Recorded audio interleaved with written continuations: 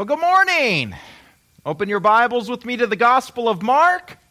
Many thanks to Brady and Diana, of course, for blessing us in worship. And we thank Caroline as well for the accompaniment last Sunday. That was wonderful indeed. Well, I know some of us have had some trepidation as we have watched the news and seen what is happening out of Russia and Ukraine this week. The drumbeat of war that has turned into reality. That's fearful for many. But here today as Christians, what shall we do with events like this? Well, first off, we pray. We pray for peace. Blessed are the peacemakers. And next, we must understand. 1 Chronicles 12 tells us about men of Issachar who understood the times. They understood the world in which they lived. And Scripture tells us that we are to seek out wisdom like silver, that we are to be a people of humble understanding, not of opinion and conjecture. And the only way to know, and the only way to do that is to know what God says on a matter, to know the Word. Otherwise, we're just another clanging cymbal. So let us grow in understanding. This week, we see war, and we see conflict. We saw it on the TV screen, but likely that was not the only place we saw it. We may have seen it at work. You may have seen conflict in your own home with a spouse or a child. And if we consider our own week, chances are we didn't need to travel to Ukraine to find conflict and war. Now, what do we do with that, Christian? When we see conflict and war, whether at work, with a spouse, with a child, or on a battlefield, do we have understanding? Well, understanding only comes from the Word. So let us consider James 4, 1 through 2. He writes, "What causes fights and quarrels among you? Don't they come from your desires that battle within you? You want something but don't get it. You kill and covet, but you cannot have what you want. You quarrel and fight."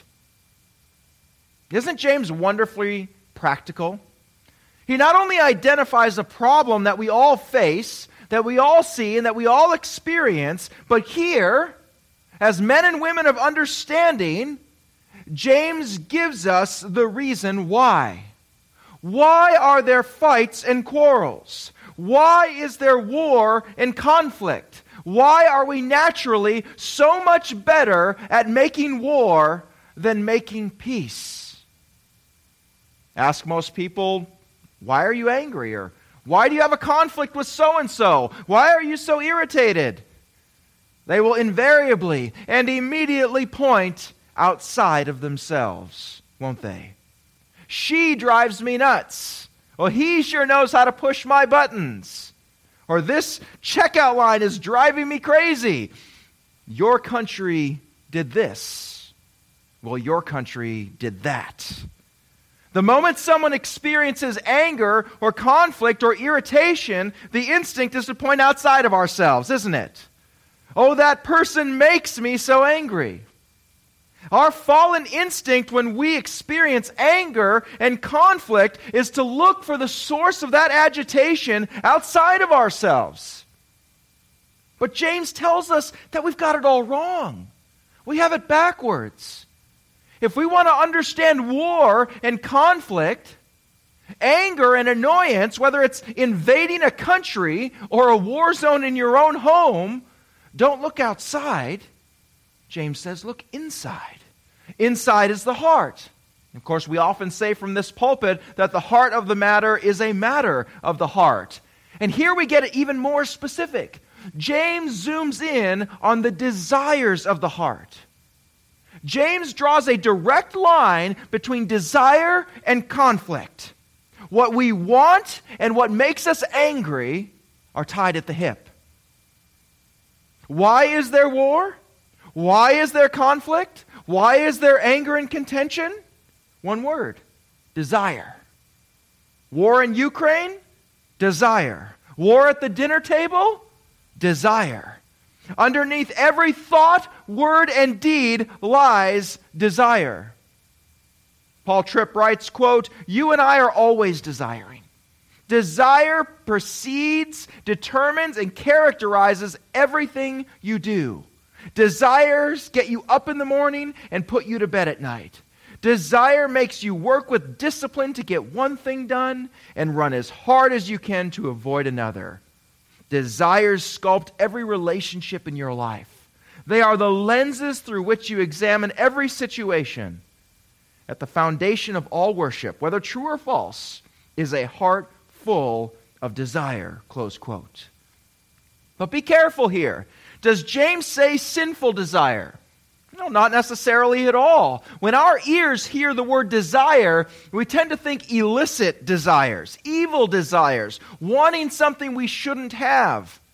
But that's not what James has written. Listen closely. What causes fights and quarrels among you? Don't they come from your desires that battle within you? It is the battle of your desires that is causing the anger and conflict. There is a battle for control. When Russia goes to war with Ukraine, it is for what? It is for control. Both desire control. And so it is. Competing desires wage war to control our hearts. It is that battle within you that causes the strife. You know, our hearts at any given time, they are gushing with competing desires. And the desire that ultimately wins is going to dictate our actions. It's going to dictate what we say. Jesus says in Luke 6, out of the overflow of the heart, our mouth speaks. It will dictate what we do. But of course, for there to be a battle, there has to be two competing sides. And what are they? Who are they? Who are the players that are holed up in our heart, waging war, doing battle with each other, causing all this ruckus, causing the fight and the quarrel for control?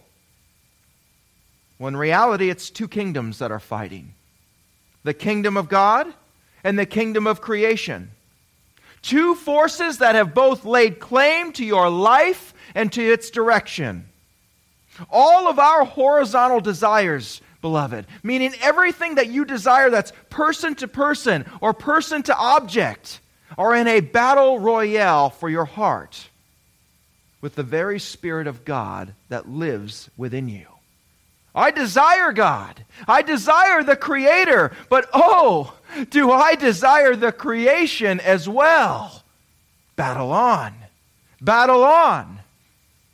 What if I desire compliments, praise, sympathy, recognition, attention, that promotion, a fast checkout line at the grocery? You fill in the blank. Those are all created things. And when I don't get whatever it was I was desiring, what happens? Guns are drawn. Kingdom of God, kingdom of creation. I have a choice.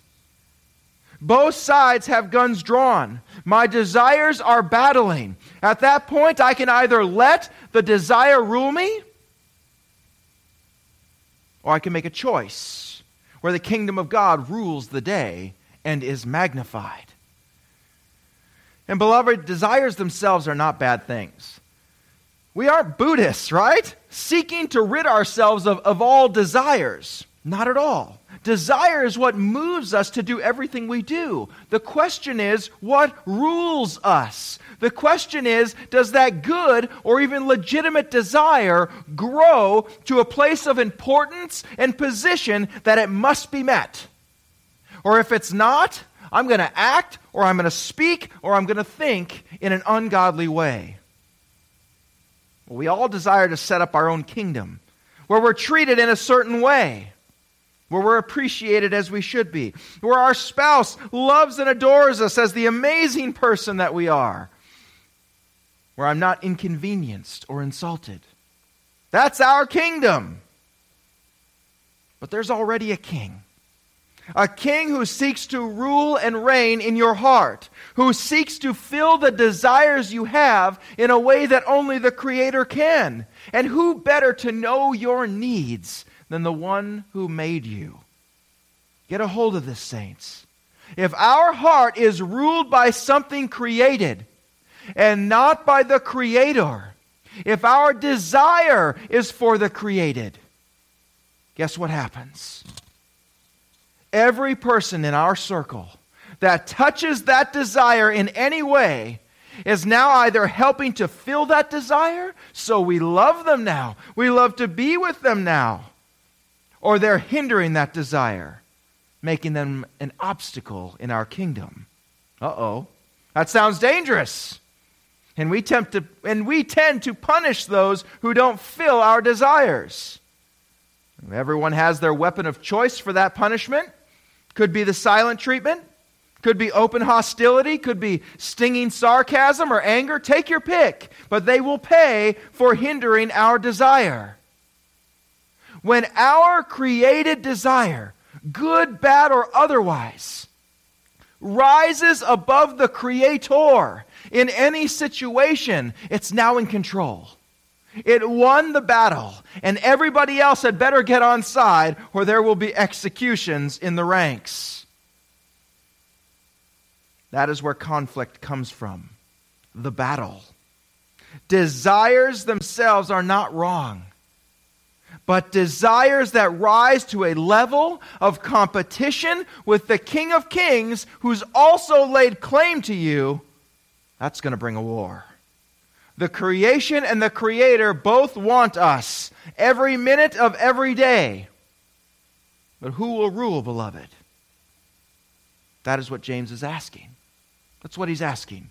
The kingdom of God or the kingdom of creation? Conflict, war, anger, from the Ukraine to the dinner table comes when a created desire rises above the Creator in our hearts and seeks to rule us.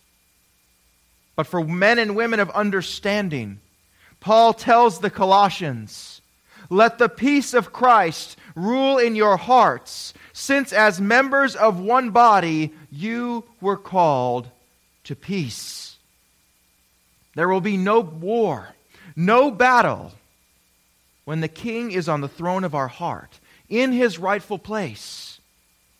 When Christ reigns supreme, we have no created kingdom of our own to protect or to make demands upon. And what peace will fill a nation?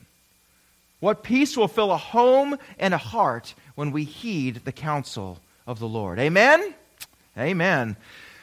Well, it sort of feels like we could just go home on that, doesn't it? But we're just getting warmed up as we move into part 2 of our series on one of the most consequential events in all of Scripture, the Transfiguration.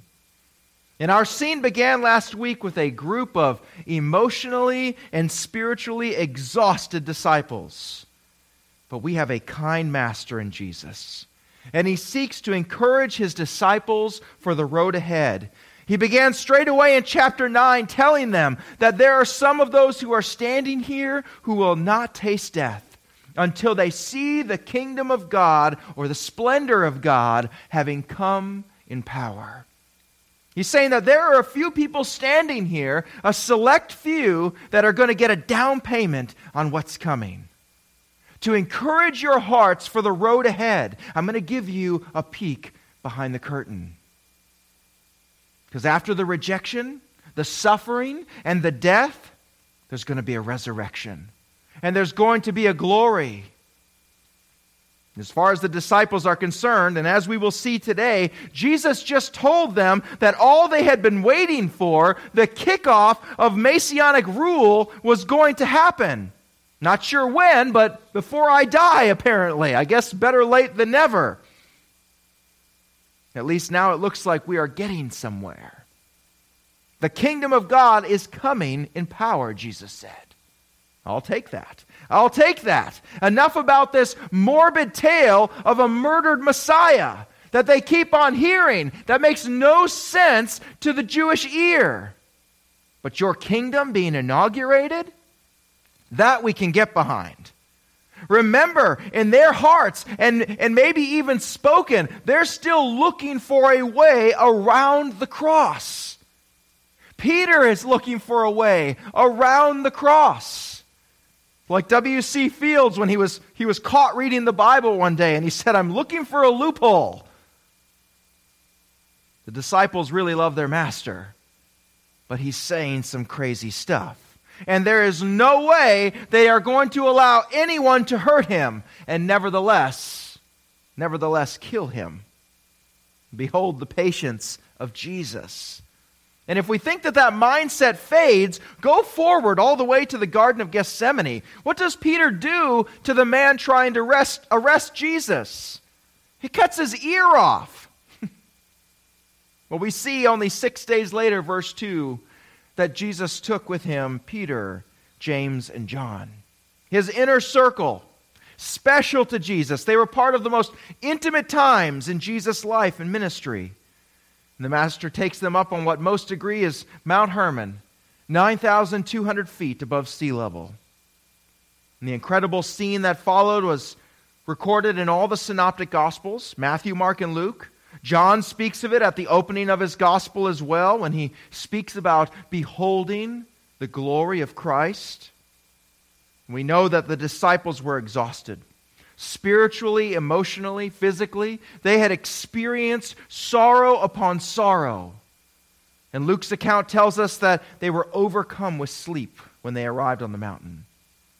And as they slept, they awoke to an indescribable scene.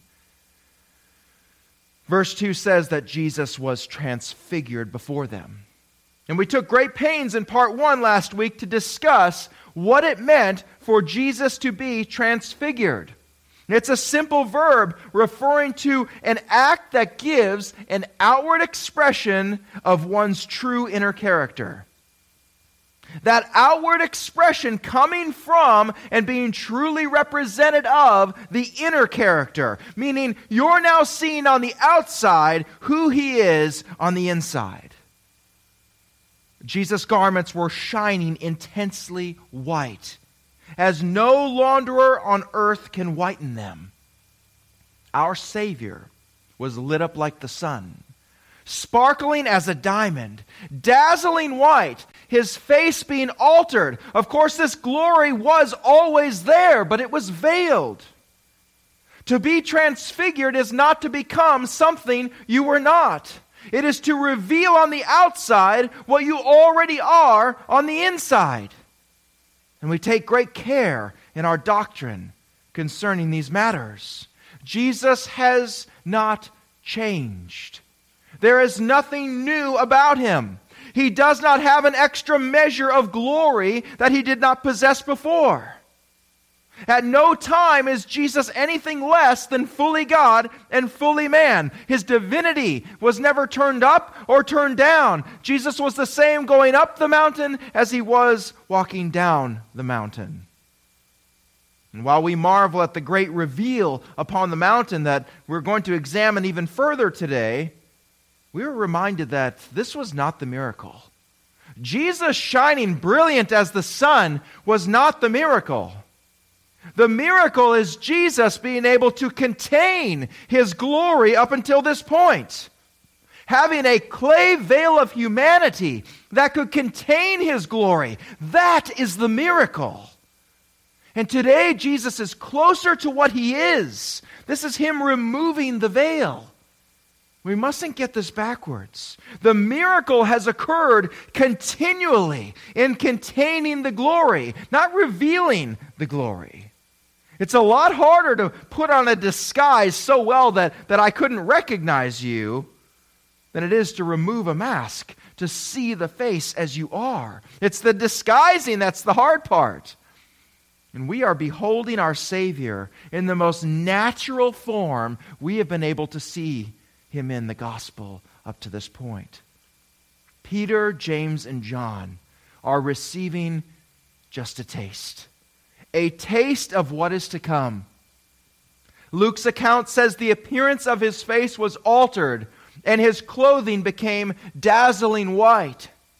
Matthew says his face shone like the sun and his clothes became white as light. Of course, we know that in heaven, where the full glory of the triune God is on display, where the unveiled light of the Godhead is so bright, we don't even need a sun. Oh, how many of us look forward to that day.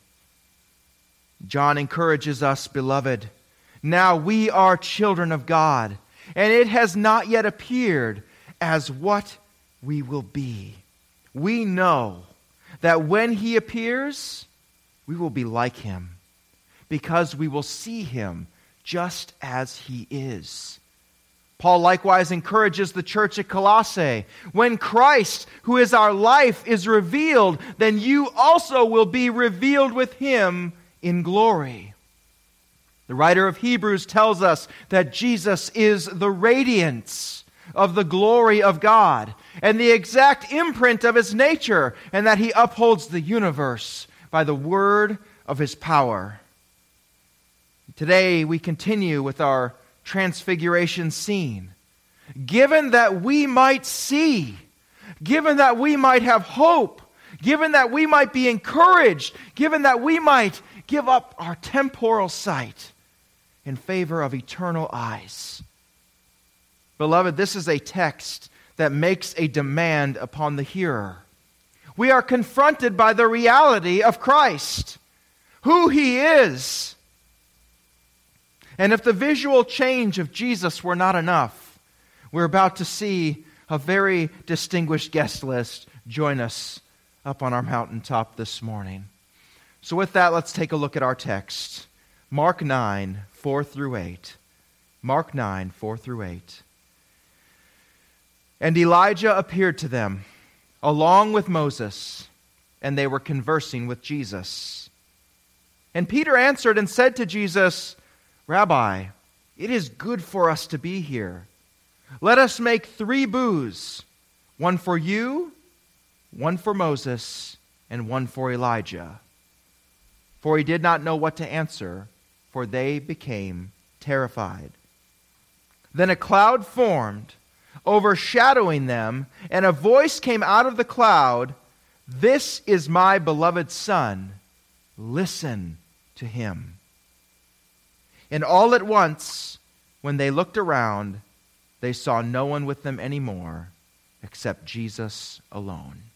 Let's pray. Heavenly Father, we are humbled by this text. Lord, this text raises so many questions for us. But Lord, points to a glory that awaits. Lord, we thank You for the opportunity to see just a glimpse of who You are. Lord, we ask that through this text we might be changed. Holy Spirit, we ask that the arrow find its mark and that it do the refining work that only You can do. In Jesus' mighty name we pray. Amen. Well, I wonder how many of us in our daily Christian lives experience this phenomenon of knowing a central Christian truth, being able to espouse maybe chapter and verse of a core truth about God, perhaps about His redemptive work and plan, maybe the attributes of God, the truth of who He is. Many of us could regurgitate a fire hose of information about so many glorious truths of Scripture. But in some way, those truths seem to migrate out of our hearts and into our heads. Certain truths of Scripture seem to be packed like a helium balloon, and they float up out of our heart, which is, of course, the seat of our will and our affection, and up into the intellectual headspace. I felt myself wrestle with this very phenomenon as I swam in the depths of our scene today, asking along with the psalmist, who is this King of glory? And I considered that psalm of praise, of adoration and amazement and wonderment, as I was reminded once again that Jesus, the cross, the resurrection, it was always the plan. God is never adjusting. He's never had to go to plan B. That's what we will see in our scene today. The planning and approval of God for what was about to take place from before time began. The death of his Son, the perfect sacrifice slain for his bride. As we open with verse 4, we're going to see the caliber of the company change considerably for Jesus. There's so much to see here, so let's dive into our first verse, Mark 9, verse 4. And Elijah appeared to them, along with Moses, and they were conversing with Jesus. Well, before diving into the theological treasure chest that we have here, a few questions have to be answered. One, how does this happen? Where have Elijah and Moses been all this time? Have they been in heaven? Somewhere in between? And why are they here? Why Moses and Elijah? Where did they get their bodies from? What are they conversing with each other all about? What does this all mean? There are a trove of questions to be answered. Right? When in the middle of a New Testament gospel, two figures from the Old Testament, one long dead and one taken up to heaven, just show up in body and start speaking with Jesus. Well, inquiring minds want to know. First question. And in fact, I had this question posed to me the other day, so it's of great interest to people. Where exactly have Moses and Elijah been all this time? Well, it's a great question. We hear terms in Scripture like paradise, Hades, Abraham's bosom, Gehenna, Sheol. All this can be confusing. But with the presence of two Old Testament saints now standing before us in the New Testament, it really begs those questions. And it's a great place to explain some of those terms. When Old Testament believers would die, and by believers, what are we talking about? We mean those who have lived a life of forward-looking faith to the Messiah that would come. Right? Living a life of expectant obedience to God and His laws. When they died, they went to a place called paradise. The Old Testament clearly portrays a life after death, and that everyone who departed from this life would go to a place of conscious existence. And the general term for this place was Sheol. And that can be translated the grave or even the realm of the dead. And we know that both the wicked and the righteous were there in Sheol. We have numerous scriptural proofs about this throughout the Psalms and even in Isaiah. Well, now the New Testament equivalent of Sheol is called Hades. And if we look at Luke 16, many of us remember the story of the rich man and Lazarus. Right? It shows us that prior to Christ's resurrection, Hades was a place that was divided into two realms. We had a place of comfort where Lazarus was. This was often called Abraham's bosom or Abraham's side. And on the other side was a place of torment where the rich man was. Again, Lazarus' place of comfort was called paradise. The place of torment called Gehenna, or hell in the Greek. And we'll see that coming up here later in Mark 9. And we see that in Luke, between paradise, or Abraham's bosom, and Gehenna, or hell, which are the two districts of Hades, there was a great chasm, and it cannot be crossed. When it's done, it's done. There is no purgatory. Well, today when an unbeliever dies, he follows the Old Testament unbelievers to the torment side of Hades. And at the final judgment, Hades will be emptied out before the great white throne, where its occupants will be judged prior to entering the lake of hell that we read about in Revelation 20. On the other hand, when a believer dies today, he is present with the Lord. We see that in heaven, 2 Corinthians 5. There we join with the Old Testament saints who are already there enjoying their reward. However, do we, the deceased believer, or the Old Testament saints, have their physical resurrected body yet? Their physical eternal body that's given in perfection. We are present with the Lord upon death, but do we have these glorified bodies yet? Not yet.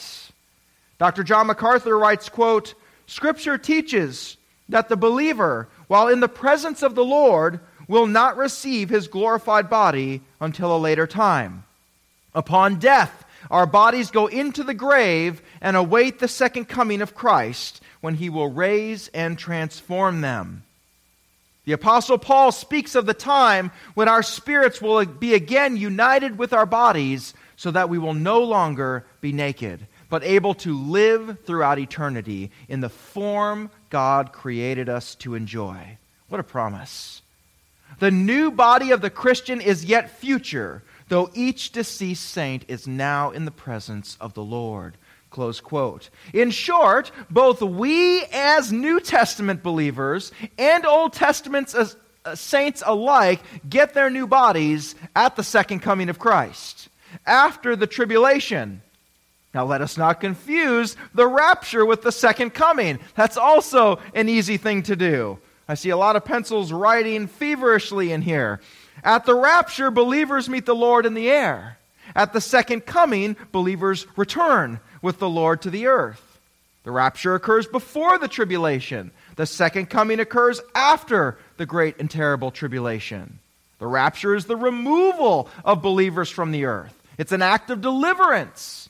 But the second coming includes the removal of unbelievers as an act of judgment. The rapture will be secret and instant. The second coming is going to be visible to all. You got all that? Well, at the second coming of Christ, you will return with Christ, having been in his presence, and will get your new glorified body. That's amazing stuff to think about. And that's what makes our scene today with Moses and Elijah being physically there so interesting. So back to our text in question, where did Moses and Elijah get their bodies? Well, I have a very technical answer for you. I don't know. Theologians throw out all sorts of possible answers. Did God give them loners? Did they get a loner body? Maybe. Being Moses and Elijah, did they get some special perks so they got their new glorified body early? We don't know. Ultimately, God can do whatever he wants as it comports with his attributes. So we don't know why or how, but we know that he did it. And here they are. But why them? Why Moses and Elijah? Why not Abraham or Noah? Take your pick of the patriarchs. Why Moses and Elijah? Well, I could share that if you go to study this particular matter, there begins to be a lot of conjecture. There's a lot of surmising going on, a lot of guesswork in looking for the connection. You know, everything from this being something of a cosmic reenactment of Mount Sinai, where Moses took 3 up with him onto the mountain in Exodus 24, and he encountered God. And of course, later Elijah also met with God on the same mountain in 1 Kings 19. Well, that parallel is far from complete. It involves some stretching, so I'm not a fan of that explanation. And of course, the more traditional view is that this simply represents the law and the prophets. Moses the law, Elijah the prophets. They're there affirming that Jesus is the one that they were pointing to. We affirm this. Right? It's a scene of Old Testament confirmation by way of representative. And there is truth in that. And to be honest, that preaches really well. I would love to run with it. But that does not seem to best fit the text. A few reasons. One, order matters. Order matters in Hebrew writing. If we meant to simply represent the law and the prophets in that sense, it would likely read Moses first for the law and Elijah second for the prophets. Instead, what does verse 4 say? And Elijah appeared to them along with Moses. That's big. That's big, especially when we dig into the writing of this, what Mark is intending to convey by saying Elijah appeared to them along with Moses. And secondly, Elijah was not a writing prophet, was he?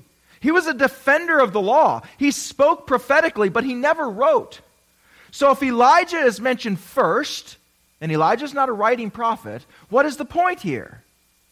If you merely mean to represent the prophets, send Isaiah perhaps.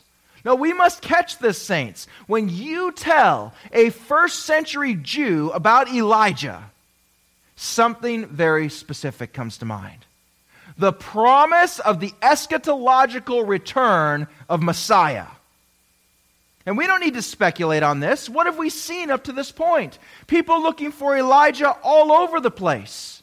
Mark 6:15, but others said, he is Elijah. And others said, he is a prophet, like one of the prophets of old. Going forward, Mark 8:28, and they told him, John the Baptist. And others say, Elijah. And others, one of the prophets. We see the context of looking for Elijah. Why? Because they know Malachi 4. Elijah would be the forerunner. If Elijah has come, Messiah is coming. Often in our view of this mountain scene, Moses is kind of the grand poobah in our minds, right? Well, because he's Moses. He's Moses, right? But that's not what our text says. And Elijah appeared to them along with Moses. Elijah is the primary, not Moses. Moses is there, yes, but it is the message and the eschatological, messianic meaning of having Elijah there that is most in view. It is Elijah being there, proclaiming that the messianic age is upon you. Not only that, but both Elijah and Moses were both types and foreshadows of Christ. They both knew what it meant to suffer at the hands of ungodly men, to be rejected by men. Elijah was the poster boy for being persecuted unfairly by evil men and evil women. In fact, Jesus uses very similar language to Elijah in the Garden of Gethsemane, where Jesus said, my soul is sorrowful, even to the point of death. This is echoing Elijah in 1 Kings 19:14. And we don't need to surmise about Elijah being primary, or that this was indeed the takeaway of a first century Jew to the event. Just look quickly down in the Bibles in your lap. Look quickly down verses 11 through 13 of this same chapter, chapter 9. Verses 11 through 13. What is the topic du jour here walking back down the mountain? It's Elijah. The timing of Elijah. The meaning of his coming. Elijah. So we're not guessing here. Mark tells us what is on their minds, what it means that Elijah is here. So the presence of Elijah and Moses, it's not as simple as a representation of the law and the prophets, affirming that Jesus is the one. That's true, but it's bigger than that. The focus is different from that. Next week, we will dive deeper into the matter of Elijah and how it relates to Messiah and his coming, how it interacts with the coming of John the Baptist, etc. It's far, far too much for us to cover today. It's a huge topic that we want to give proper treatment to. But back to our text. We posed a number of questions at the beginning of our message, which we've answered, but the last one being, what were they talking about? What were they talking about? Well, Mark doesn't tell us, but if we rotate the gospel diamond over to Luke, we get additional insight. Luke's account reads, 2 men, talking about Moses and Elijah, appeared in glorious splendor talking with Jesus. They spoke about his departure, which he was about to bring to fulfillment at Jerusalem. They spoke about his departure. They were discussing Jesus' death. That's the point of this whole meeting. And I know you disciples still don't get it. I know that a crucified Messiah makes no sense to you. But here is the one who penned the law. And here's the one you're looking to that's a forerunner to me, standing here telling you that I must die. And if Elijah and Moses are standing here with our master, the last thing I would expect to be talking about, the last thing would be the death of Messiah. This is all backwards. Elijah means the ushering in of the Messianic age. That all is about to be made right. Israel is going to be restored. Evil is going to be washed away. This is the Messianic Messiah's kingdom. And yet, here are the very representatives that we look for, both in the Pentateuch and as the forerunner, saying, we're here to talk about your death. We're here to talk about your death. And given Jesus' incredible sorrow and his physical faintness in the Garden of Gethsemane, it's not hard to conceive that Elijah and Moses were encouraging Jesus for the road ahead as well. Remembering, he's fully God, yes, but also fully man. Jesus knew what it was to sorrow. He knew pain. We do not have a high priest who is unable to sympathize with our weakness. Jesus can. Here we have every reason to believe that Jesus is being encouraged and strengthened for the coming cross. And while all this is going on, here's Peter, James, and John, standing there with either their jaws on the ground perhaps, or prostrate on the ground. I have no idea. What we do know is Peter's very bizarre response. What a reaction. Verses 5 and 6 here, verses 5 and 6, I'll read them as one. And Peter answered and said to Jesus, Rabbi, it is good for us to be here. Let us make 3 booths, one for you, and one for Moses, and one for Elijah. For he did not know what to answer, for they became terrified. Well, there's so much going on here. This is a sermon unto itself. But taking it from the beginning, and Peter answered and said to Jesus, Rabbi, it is good for us to be here. Well, to put this in modern terms, Peter's starstruck. He's babbling here. It's good for us to be here. He has no idea what to do or say. And can you blame him? This is sensory overload, right? The master's already standing there, glowing like a diamond, and now here we have Elijah and Moses. It's all a bit much. He's starstruck. He doesn't know what to say. This seems like it's the first thing to come out of Peter's mouth. But there's something remarkable that we can't miss here. In Mark, Peter calls him Rabbi. In Matthew, he calls him Lord. In Luke, he calls him Master. Well, this tells us 2 things. One, that Peter likely used all 3 titles when calling to him. And second, most amazingly, the way it is written tells us that Peter actually interrupted Jesus, Elijah, and Moses. Lord, Master, Rabbi, like that. And one commentator opined that it would have been good for Peter if he had known the old American proverb, never pass up an opportunity to keep your mouth shut. Well, if you're going to interrupt the creator of the universe, chatting with the writer of the law of God, along with one of the most powerful prophets of all time, talking about, say, the salvation of mankind through his sacrificial death, let's hope you have something good to say. All right, Peter, what is it? Let us build 3 booths. One for you, and one for Moses, and one for Elijah. Well, what's happening here? To understand it, we have to understand when exactly it was Peter makes his bizarre offer. First, Peter interrupts Jesus, Elijah, and Moses, calling out. And at this point, we see in Luke's gospel that it's there that Elijah and Moses turn to leave.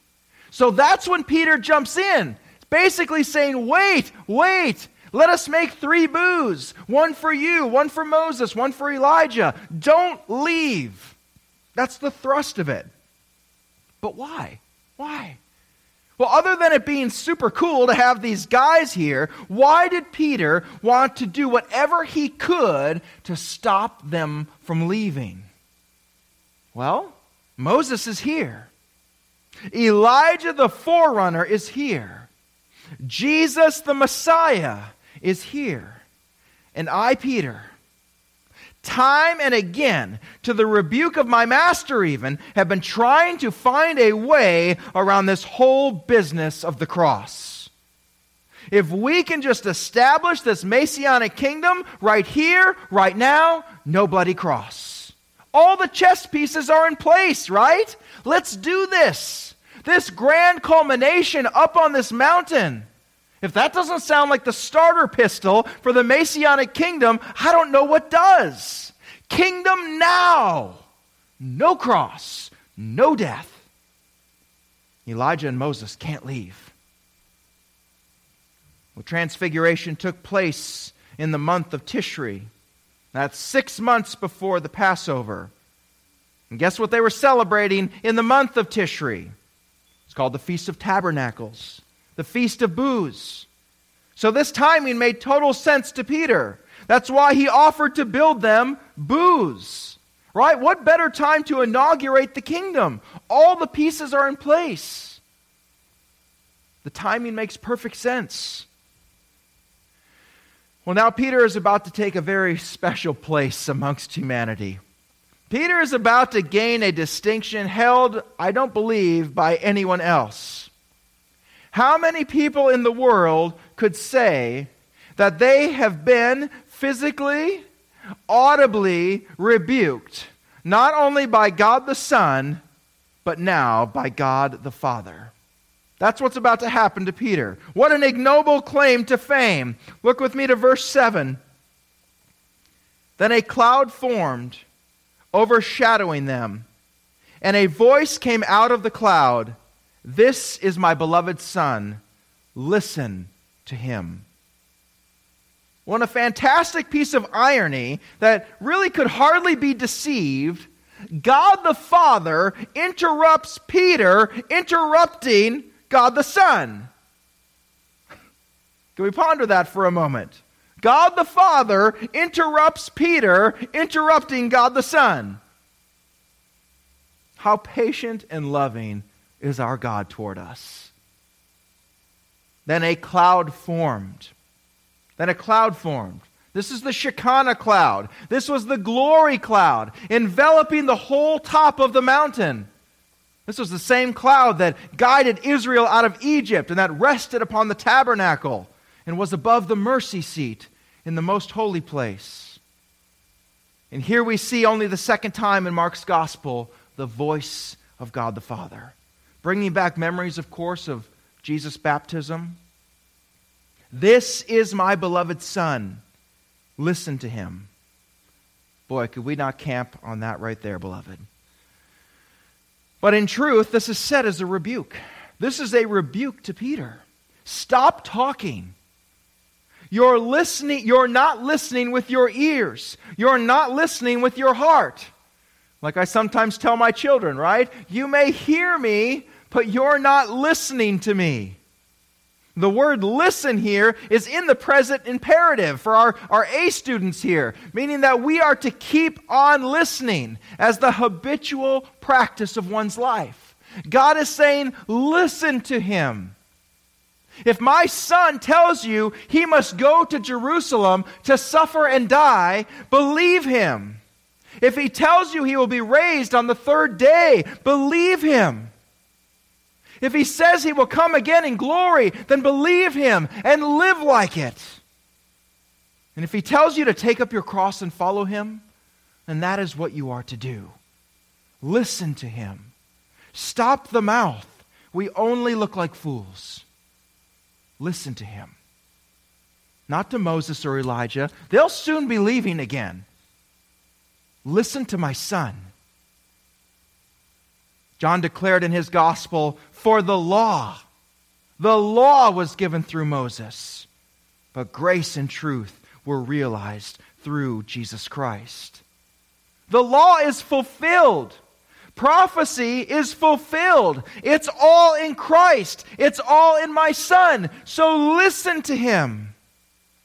If there were to be an audible voice from heaven in Lanesville 2022, I have no doubt that the words would be the same. This is my beloved Son. Listen to him.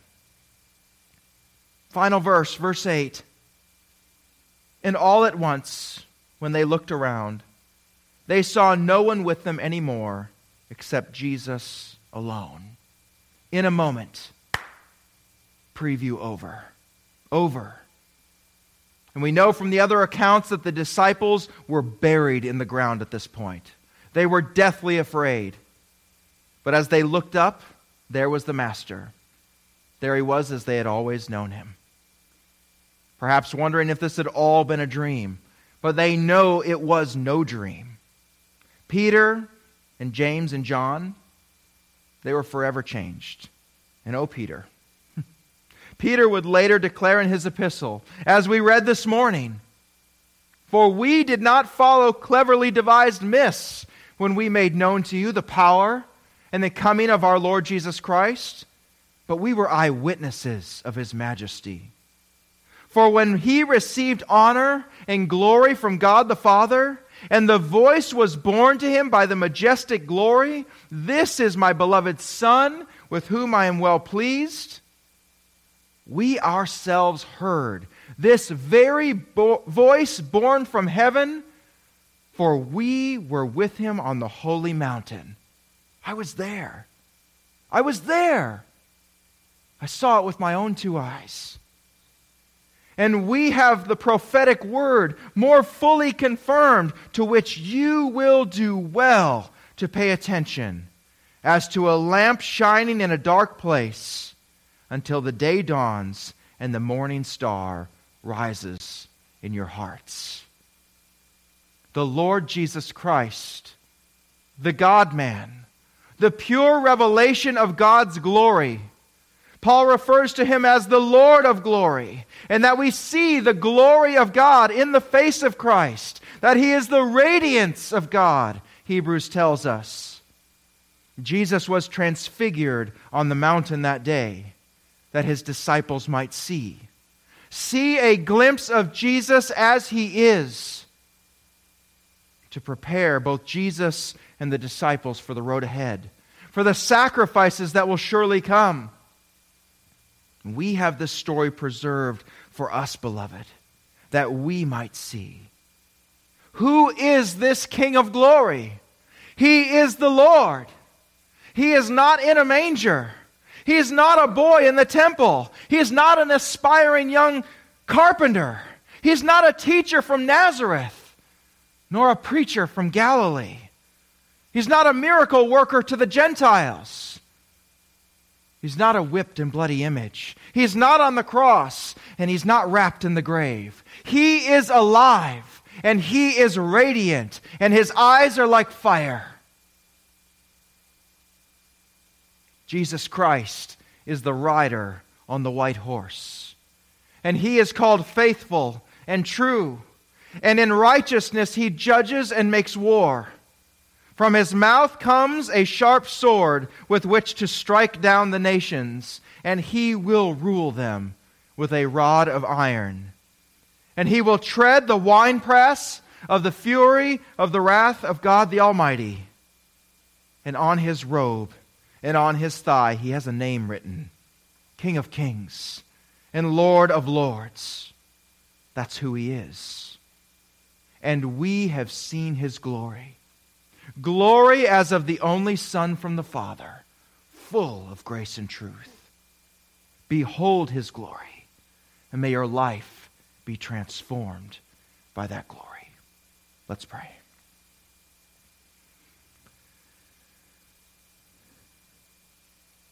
Heavenly Father, we have a great privilege in this text.